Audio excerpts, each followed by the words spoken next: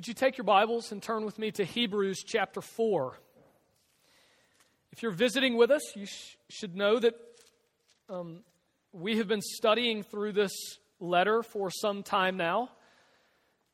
We took a break from it this past Sunday on Christmas, but we now return to it. And as we do, I'm going to try to remind us of some of the things that we saw at the very end of chapter 3, because I think they have great bearing on how we understand this new section in the beginning of chapter 4. For the first 13 verses of chapter 4 are a continuation of the argument that he began making in chapter 3, particularly verses 7 through the end. So we're going to return to that in just a moment. But we typically here at our church study through books of the Bible in their entirety. We feel like it's the most faithful way to study God's Word, to hear His voice. We think that it is the way that God has given us His Word, and it keeps us from error in looking at it in that fashion. And so that's our typical practice. And so we're going to be jumping in where we left off. We'll be looking at Hebrews chapter 4, verses 1 through 13 together. I hope that this passage is a great encouragement to you today. It's a passage about rest. It's a passage about rest. I don't know, are you tired? I mean, really, man, as we're going to see in just a moment, the fact that God promises us rest is great news. And I hope that it is for you this morning. Before we read it together, let's pray. Oh Lord our God, give us a mind and a heart that are ready and willing to be changed by your word. God, as we now come to read it, we need your help. We need you to illuminate us and our hearts and minds that we would be able to understand it. We need you to give knowledge and wisdom as we read. We need you to do a great miracle by the power of your Spirit to implant its truth deep within us, that it would take root and, God, that it would have its work in us. God, may your word now not return to you void. In Jesus' name we pray. Amen. Hebrews chapter 4, beginning in verse 1, says, "Therefore, while the promise of entering his rest still stands, let us fear lest any of you should seem to have failed to reach it. For good news came to us just as to them, but the message they heard did not benefit them because they were not united by faith with those who listened. For we who have believed enter that rest. As he has said, as I swore in my wrath, they shall not enter my rest. Although his works were finished from the foundation of the world. For he has somewhere spoken of the seventh day in this way, and God rested on the seventh day from all his works. And again in this passage he said, they shall not enter my rest. Since therefore it remains for some to enter it, as those who formerly received the good news failed to enter because of disobedience, again he appoints a certain day today, saying through David so long afterward, in the words already quoted, today if you hear his voice, do not harden your hearts. For if Joshua had given them rest, God would not have spoken of another day later on. So then there remains a Sabbath rest for the people of God. For whoever has entered God's rest has also rested from his works as God did from his. Let us therefore strive to enter that rest, so that no one may fall by the same sort of disobedience. For the word of God is living and active and sharper than any two-edged sword, piercing to the division of soul and of spirit, of joints and of marrow, and discerning the thoughts and intentions of the heart. And no creature is hidden from his sight, but all are naked and exposed to the eyes of him to whom we must give an account." Now, as I said, this passage, these verses, they are the continuation of the argument that he began, particularly back in chapter 3, verse 7. This is an exposition, or an expansion, if you will, by the author of this letter on Psalm 95. All of the quotations that you see where it talks about today, if you hear his voice, do not harden your hearts. As I swore in my wrath, they shall not enter my rest. Those are direct quotations from Psalm 95. And the author of this letter is taking Psalm 95 out of the Old Testament and is interpreting it and applying it to the church in his day and consequently to us today. This is in the New Testament. The New Testament church is being gathered. Christ had already come and accomplished redemption and applied it to his people. And so he is taking that psalm and interpreting it, if you will, for them. And we're given this explanation or this expansion on those verses. But what we found in verses 7 through 19 of chapter 3 is a warning. You find it there in verse 12. He says, "Take care, brothers, lest there be in any of you an evil, unbelieving heart leading you to fall away from the living God." So he's going back to Psalm 95, and he's using the children of Israel's experience in the Exodus out of Egypt as an example of unbelief. As an example of unbelief. It becomes very important. We see that again down at the end of verse 19. So we see that they were unable to enter because of unbelief. That is, that there is a danger that causes us to fall away from God in that sense. And it is to give into the deceitfulness of sin, the promises that it makes for happiness and joy, satisfaction and contentment, and to begin to look there rather than to Jesus. Remember, this is Hebrews. This is the book that is all about the sufficiency of Jesus, that Jesus is better. Jesus is better than Moses. Jesus is better than the revelations that have preceded him. He's better than the prophets that came before, that he can accomplish for us what no one and nothing else can. And in the end of chapter 3, we see there that whatever promises that sin makes for joy and happiness and contentment, they will leave us wanting. But if we will not be found becoming prey to sin and wickedness and its deceit, but we will be steadfast in our belief and trust in Christ, then we will indeed find a joy and a satisfaction and a salvation that will not fade away but will last.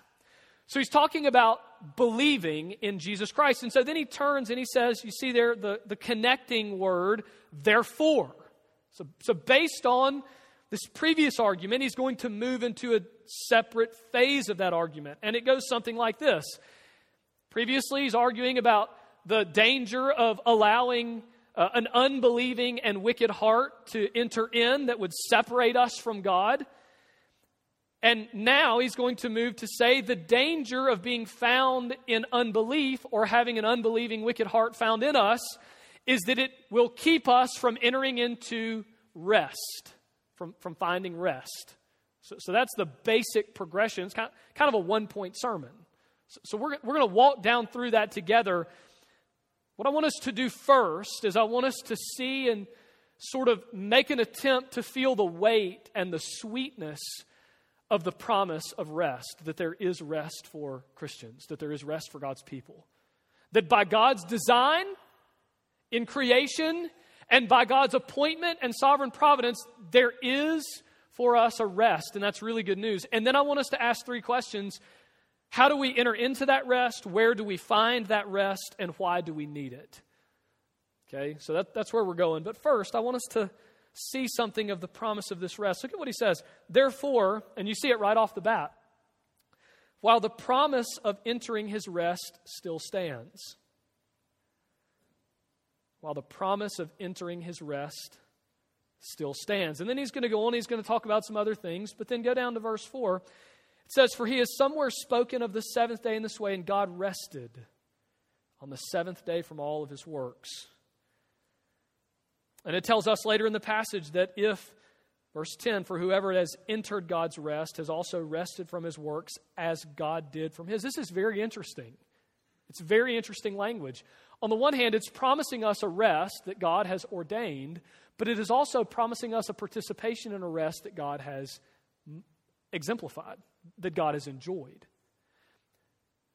Friends, don't miss the reality that whatever this rest is and whatever we talk about in a few moments, that it exists because it's God's idea and because God planned it and God intended it for our benefit and for our good and for our purpose, and he even modeled it. So that God did not need to rest. I mean, God doesn't stand tired at the end of 6 days of creation, weary from all of his work, thinking, man, I just need a nap or a vacation, anything like that. So why in the world does Scripture so clearly teach us that 6 days he labored in creation and on the seventh he rested from his work?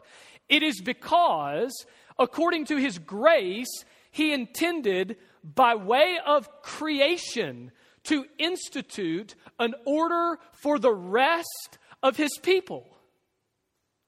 We talk about things as a creation ordinance. In other words, the way God made things by his design so that they must stand for all of time, whether any human, any sinner, any person ever gives credence to it at all. It's one of the primary arguments that we have against homosexuality and homosexual marriage, that by God's very design, he made them male and female and married them together, brought Eve to Adam to be his helpmate, and the two only became one flesh, one male, one female. And that did not happen because of the law that he gave. It wasn't some command that came later. It is that way by God's design at creation. That's called a creation ordinance. That's the order of things by God's sovereign design. Friends, it should be good news to you to know that God, in his sovereign rulership, instituted a rest for you at creation. 6 days he labored, and on the seventh he rested. Not because he needed it, but because we needed it. Because we needed it then, and because we would need it for all of eternity. And so going back to verse 1, it should be good news to us, friends, that the promise of entering his rest still stands. Because like the Israelites who were not, as we'll talk about in a moment, who were prevented from entering into the land of Canaan, a temporal picture of that rest to come. As they were prevented from doing that because of sin and disobedience and unbelief, we are full of sin and disobedience and at times unbelief. And it's good news to us that by God's design there is this day of rest, and the promise of God of entering the rest that he has ordained still stands. I asked you a few moments ago, are you tired? Friends, many of us are. We work 40, 50, 60, 70, maybe 80 hours a week. Many of us have multiple children. Perhaps, like you, your children have been dealing with the stomach bug all night, every night, as have mine. That's why they're not here today.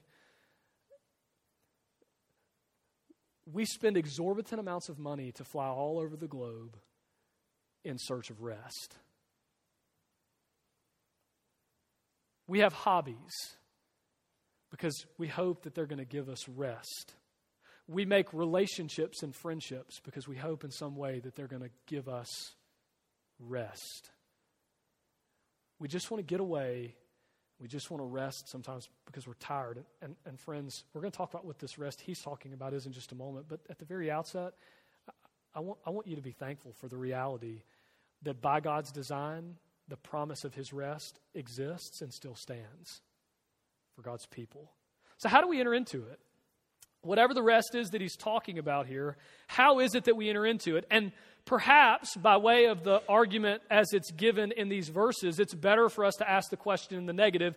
What is it that would keep someone from entering into this promised rest, the opportunity that still stands? So let's consider then Paul's example. As I said, he's quoting from Psalm 95. He's interpreting and applying that verse, and that's a psalm that recounts for us the tragedy of the children of Israel in the Exodus out of Egypt.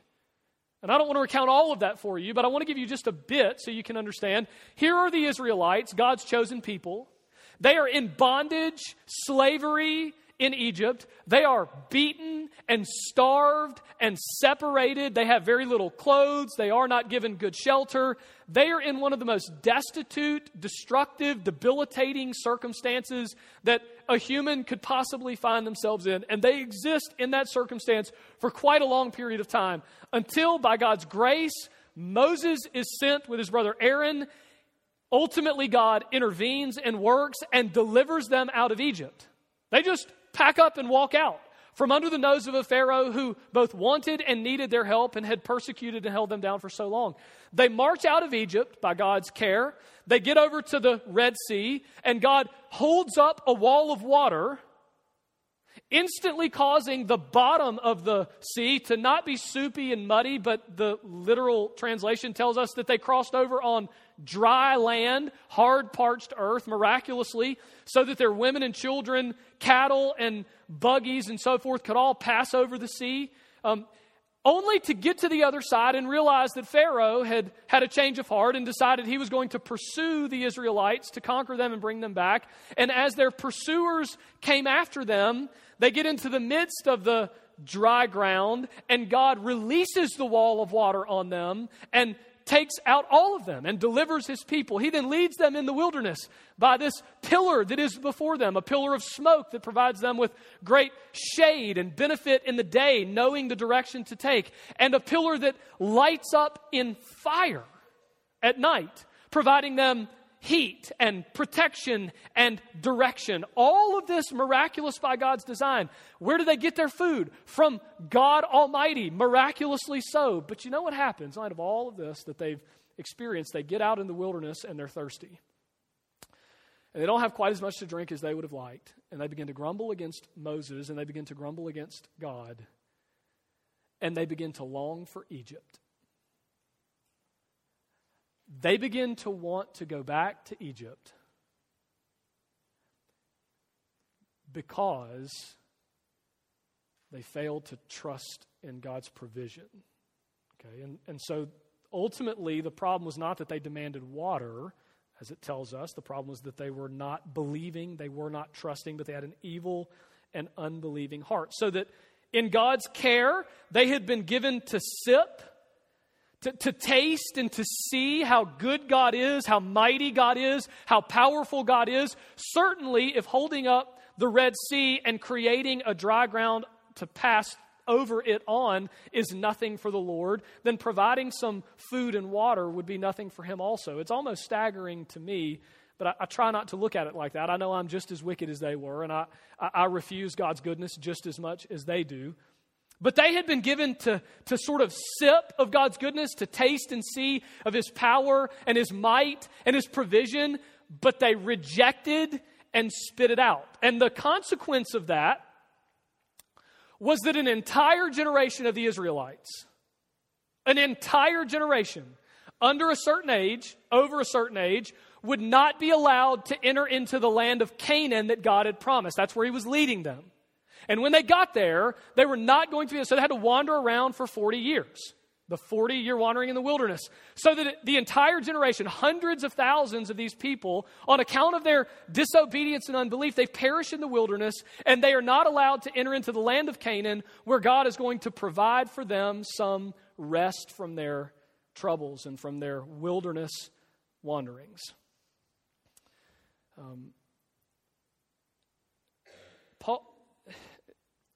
The author of this letter is using that example as a picture, okay, of all of the rest that he's going to talk about in just a few moments. The question, though, for us, at least at this point, is what was the reason that they were not allowed to enter the land of Canaan?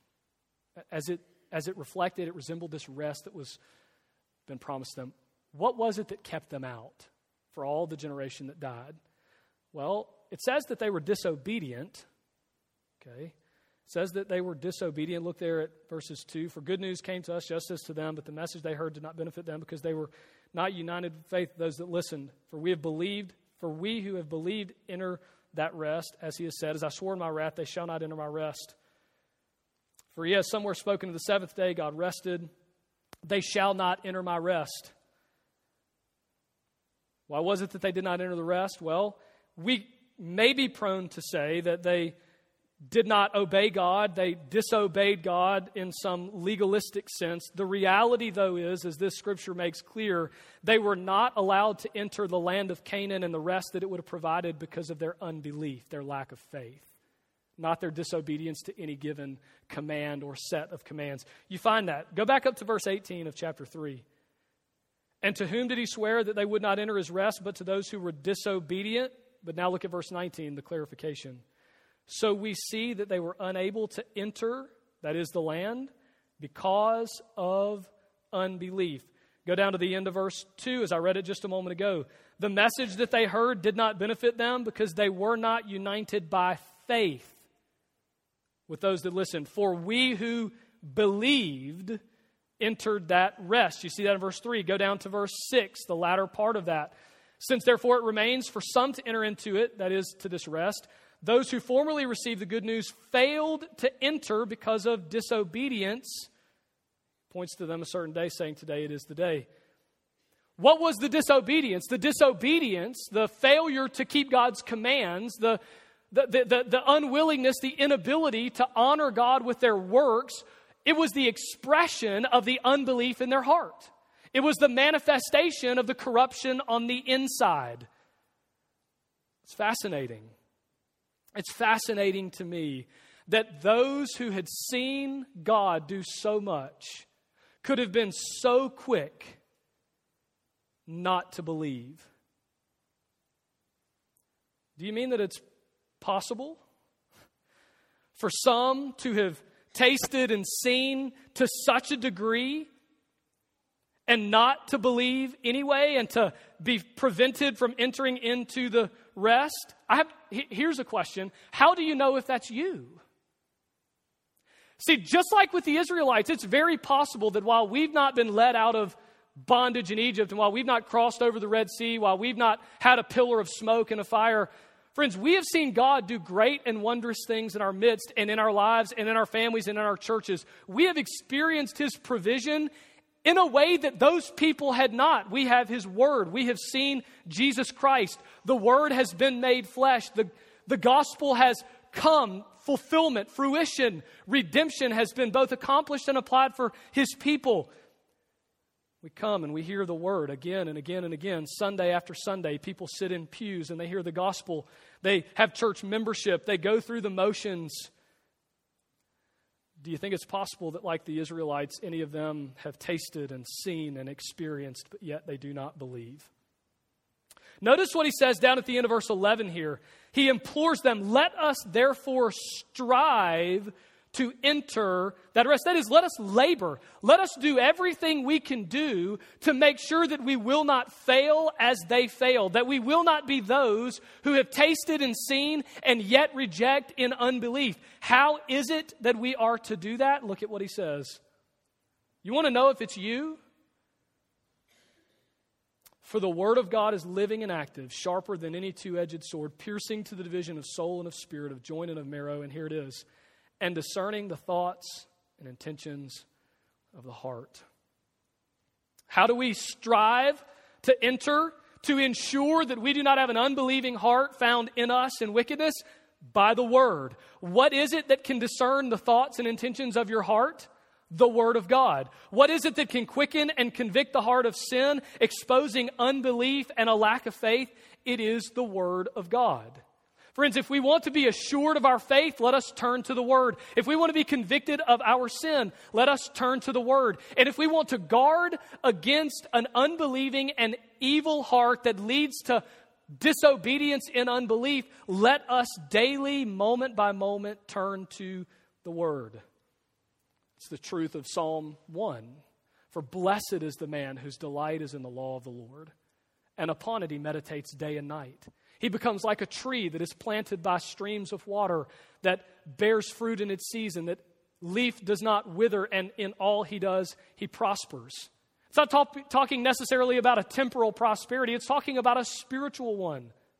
Friends, if we want to be assured that we're going to enter the rest by faith, by belief, without being failing in this disobedience as the Israelites did, let us turn to the Word.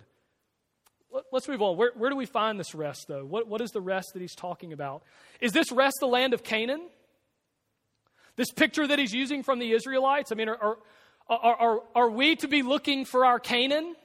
As many people who would preach this text would tell you, that we just need to believe that in the midst of this valley, this darkness, this difficulty, this tragedy of your life, if you'll just trust in God, that He's going to lead you into your Canaan. Whatever that Canaan is, a new job, better spouse. You know, He's just going to fix your problems. He's just going to lead you into your Canaan. Is that the rest that he's talking about? Maybe it's some wonderful vacation. God's going to give you the money to take a trip to Europe with your wife and your kids or whatever. I mean, is that the rest that he's talking about? Friends, absolutely not, and it's abundantly clear in these verses. Let's go to verses 8, 9, and 10. Look at what he says. He clarifies now, because he's been using this picture from the Old Testament Israelites. He says, for if Joshua had given them rest, God would not have spoken of another day later on. So then, there remains a Sabbath rest for the people of God. What was the rest that Joshua might have given them, or they might be prone to think that they had received this rest? It's the land of Canaan. For when the Israelites got to the land of Canaan, before they were allowed to pass over and all of the generation had to perish, Moses was among them, and God killed Moses and buried him in the valley of Elah, the end of Deuteronomy there. And then he raises up Joshua to lead the Israelites into the land of Canaan. So he leads them in, they conquer all the peoples by God's care, design, provision, and then they enjoy this rest to some degree in the land of Canaan. But do you see what he's saying in verse 8? For if Joshua had given them rest, that is full rest, complete rest, the rest that he's talking about being promised in verse 1, then there would be no need for God to speak of a day later on that is coming that will give us rest. There is this rest that remains. It is a Sabbath rest for the people of God. It is a spiritual rest. Go back, let me show you something. Go back to verse 2. Notice that the benefit of this rest, the benefit of hearing and believing the good news, is that you get to enter into the rest. In the New Testament, what is the language of good news? What is the good news? It is the gospel of the Lord Jesus Christ. So notice what he says. Verse 2, for good news came to us just as to them. If you wonder about the gospel in the Old Testament, he says that it was there. Right? That Abraham believed and it was reckoned to his account as righteousness. They were saved by faith, by grace through faith in the Lord Jesus Christ. If you wonder about the gospel in the Old Testament, the author of this letter says it was there even with them. For good news came to us today, the church, just as it did to them. But the message that they heard did not benefit them because they did not believe.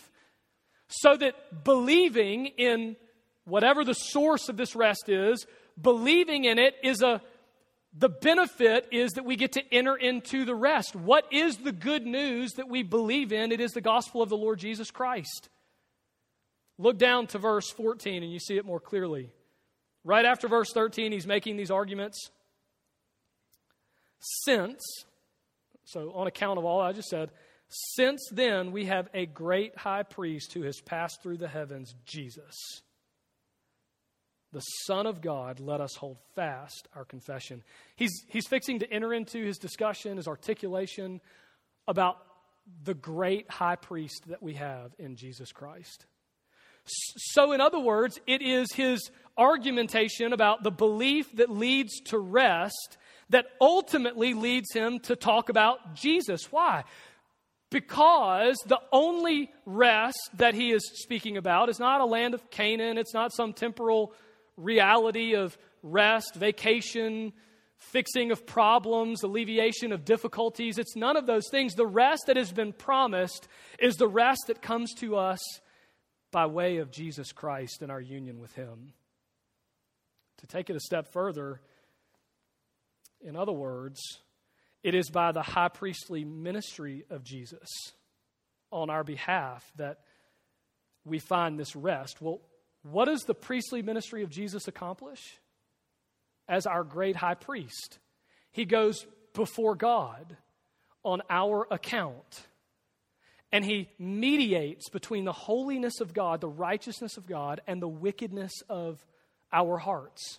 So that by way of this mediation and this priestly ministry, sinners are made righteous, and by way of their being made righteous, they are reconciled with God. That's the ultimate rest. That's the ultimate rest. And that actually leads us to the last question, and I want to go straight there, jump to it, and spend just a few minutes there at the end. Why do we need it? This rest that comes to us by way of our union with Jesus Christ, why do we need this rest?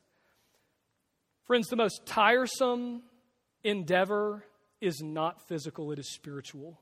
Nothing will break your back and burden your soul like trying to climb the mountain of self-righteousness. No matter how many hours you work in a week, no matter how difficult your family life may be, no matter how difficult whatever it is that you labor to do, friends, listen very carefully. There is no work that will kill you faster than the work of trying to make yourself good enough. Trying to make yourself righteous. So if we go back, the rest that we find in Christ is rest, it is benefit, it is good news, because it frees us from the most tiresome, backbreaking rest of trying to be made righteous of our own. If we are declared righteous in Jesus, if we are united with His righteousness and obedience, and if it is credited to our account, thereby being reconciled with God, we are freed from the tyranny of the law and the obligatory compulsion of having to keep it in order to be good enough. Look at what he says in verse 13. I love this. You may wonder why this is here. It seems to kind of be stuck on the end. And no creature is hidden from His sight, but all are naked and exposed to the eyes of Him to whom we must give an account. The idea that we will stand before God and we will have our lives filleted open and exposed. Every deed, every thought, every intention, and we will give an account for those things. Friends, that will encourage you to work tirelessly to know that you're going to stand before God with your entire life wide open. The problem is it's not a problem that you can fix. No matter how hard we work to overcome our sin, it will always remain, and we know that. And so we fear standing before God. But if we are united in Christ by faith, then when we stand before God, fully exposed, our deeds being made evident, our thoughts being known, giving account for all of those things, we have a mediator. And He stands between us and God, and we do not have to fear. That's why the gospel is good news. That's how Jesus provides us with true rest. That is the rest that we long for, the rest that we need. One pastor that I love, Tim Keller, he when he talks about this labor in life, he talks about the work behind the work. Why do we work so hard? Why do we do all that we do? Why do we give so much blood, sweat, and tears to so many things? He says it's because ultimately at the very end of it, we're trying to make ourselves worthy. We're trying to be something that we're not. We're trying to make ourselves righteous, acceptable, because we fear standing before God one day and having all of our deeds exposed. We desire to be free from this labor, and the only freedom and rest that we'll find is in Christ, because He is acceptable, because He is righteous, because He takes our sin and He stands before God on our behalf. There was a quote, not too many years ago, but some years ago, in Vogue magazine. I've shared this with many of you before, but I think it's a great quote. In an interview with Madonna, the writers in Vogue magazine, they were asking Madonna about her longevity in such a fickle market like fame and music, and how she could have worked so hard for so long. What was it that drove her to continue to labor to such a degree to continue to be relevant in the music industry? And her answer is very telling. Interestingly, it's not because, at least by way of what she says, it's not because of how much she loves music. It's not because of this creative desire that she has that just has to come out. It's not because of how much she loves what she does. It's not because of the joy that it brings. None of those things. Listen to what she says. Speaking about how it is she is so driven to continue to work so hard, she says, well, every time I accomplish something great, I feel like a special human being. But after a little while, I feel mediocre and uninteresting again. So I find I have to get myself past this again and again and again. My drive in life is from the horrible fear of being mediocre, I have to prove I'm somebody. Oh, how weary she must be to live every moment of every day by the fear of being nothing. To have to work day after day after day to make something of yourself. Friends, that's not the gospel. The gospel teaches us that we can never be any more valuable than we are now in Jesus Christ. It teaches us that we can never be any more special than we are now in Jesus Christ. It teaches us that we can never be any more loved than we are now in Jesus Christ. That we can never be any more acceptable to God than we are now in Jesus Christ. Do you see then that if by grace through faith we are united with Jesus, then we can rest from that work? Because we don't have to make something of ourselves.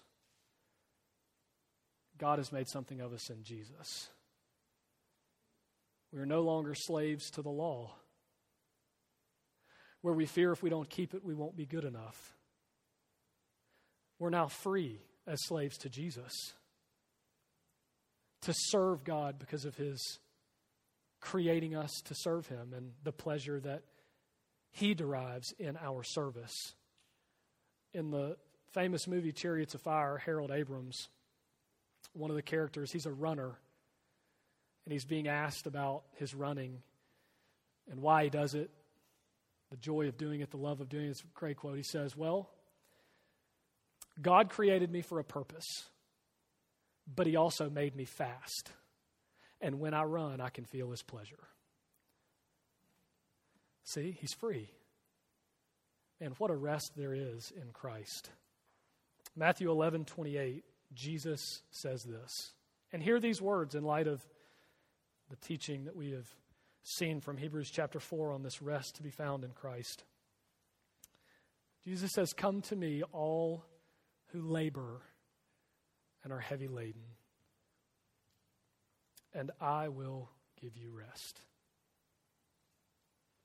Friends, if you're tired, if you're weary of trying to make yourself good enough, quit laboring and come to Jesus. For His yoke is easy and His burden is light. Let's pray. Our God in heaven, we seek rest from a great many sources, and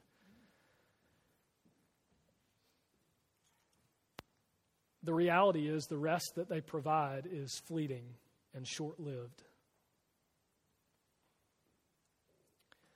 God, we confess right now that the rest our soul longs for can only be found in Christ. We know that despite our best efforts, we will never be acceptable. We will never be without sin. We will never be good enough. And so we look to You. We stand in need of an alien righteousness, the righteousness of another. We stand in need of an obedience that is not our own. God, we thank You that You've given us that righteousness and obedience in Christ. Lord, I pray that every person in this room would be found this morning believing in Him. And by way of our belief, not our works, we would enter into the rest that You've promised. In Jesus' name we pray. Amen.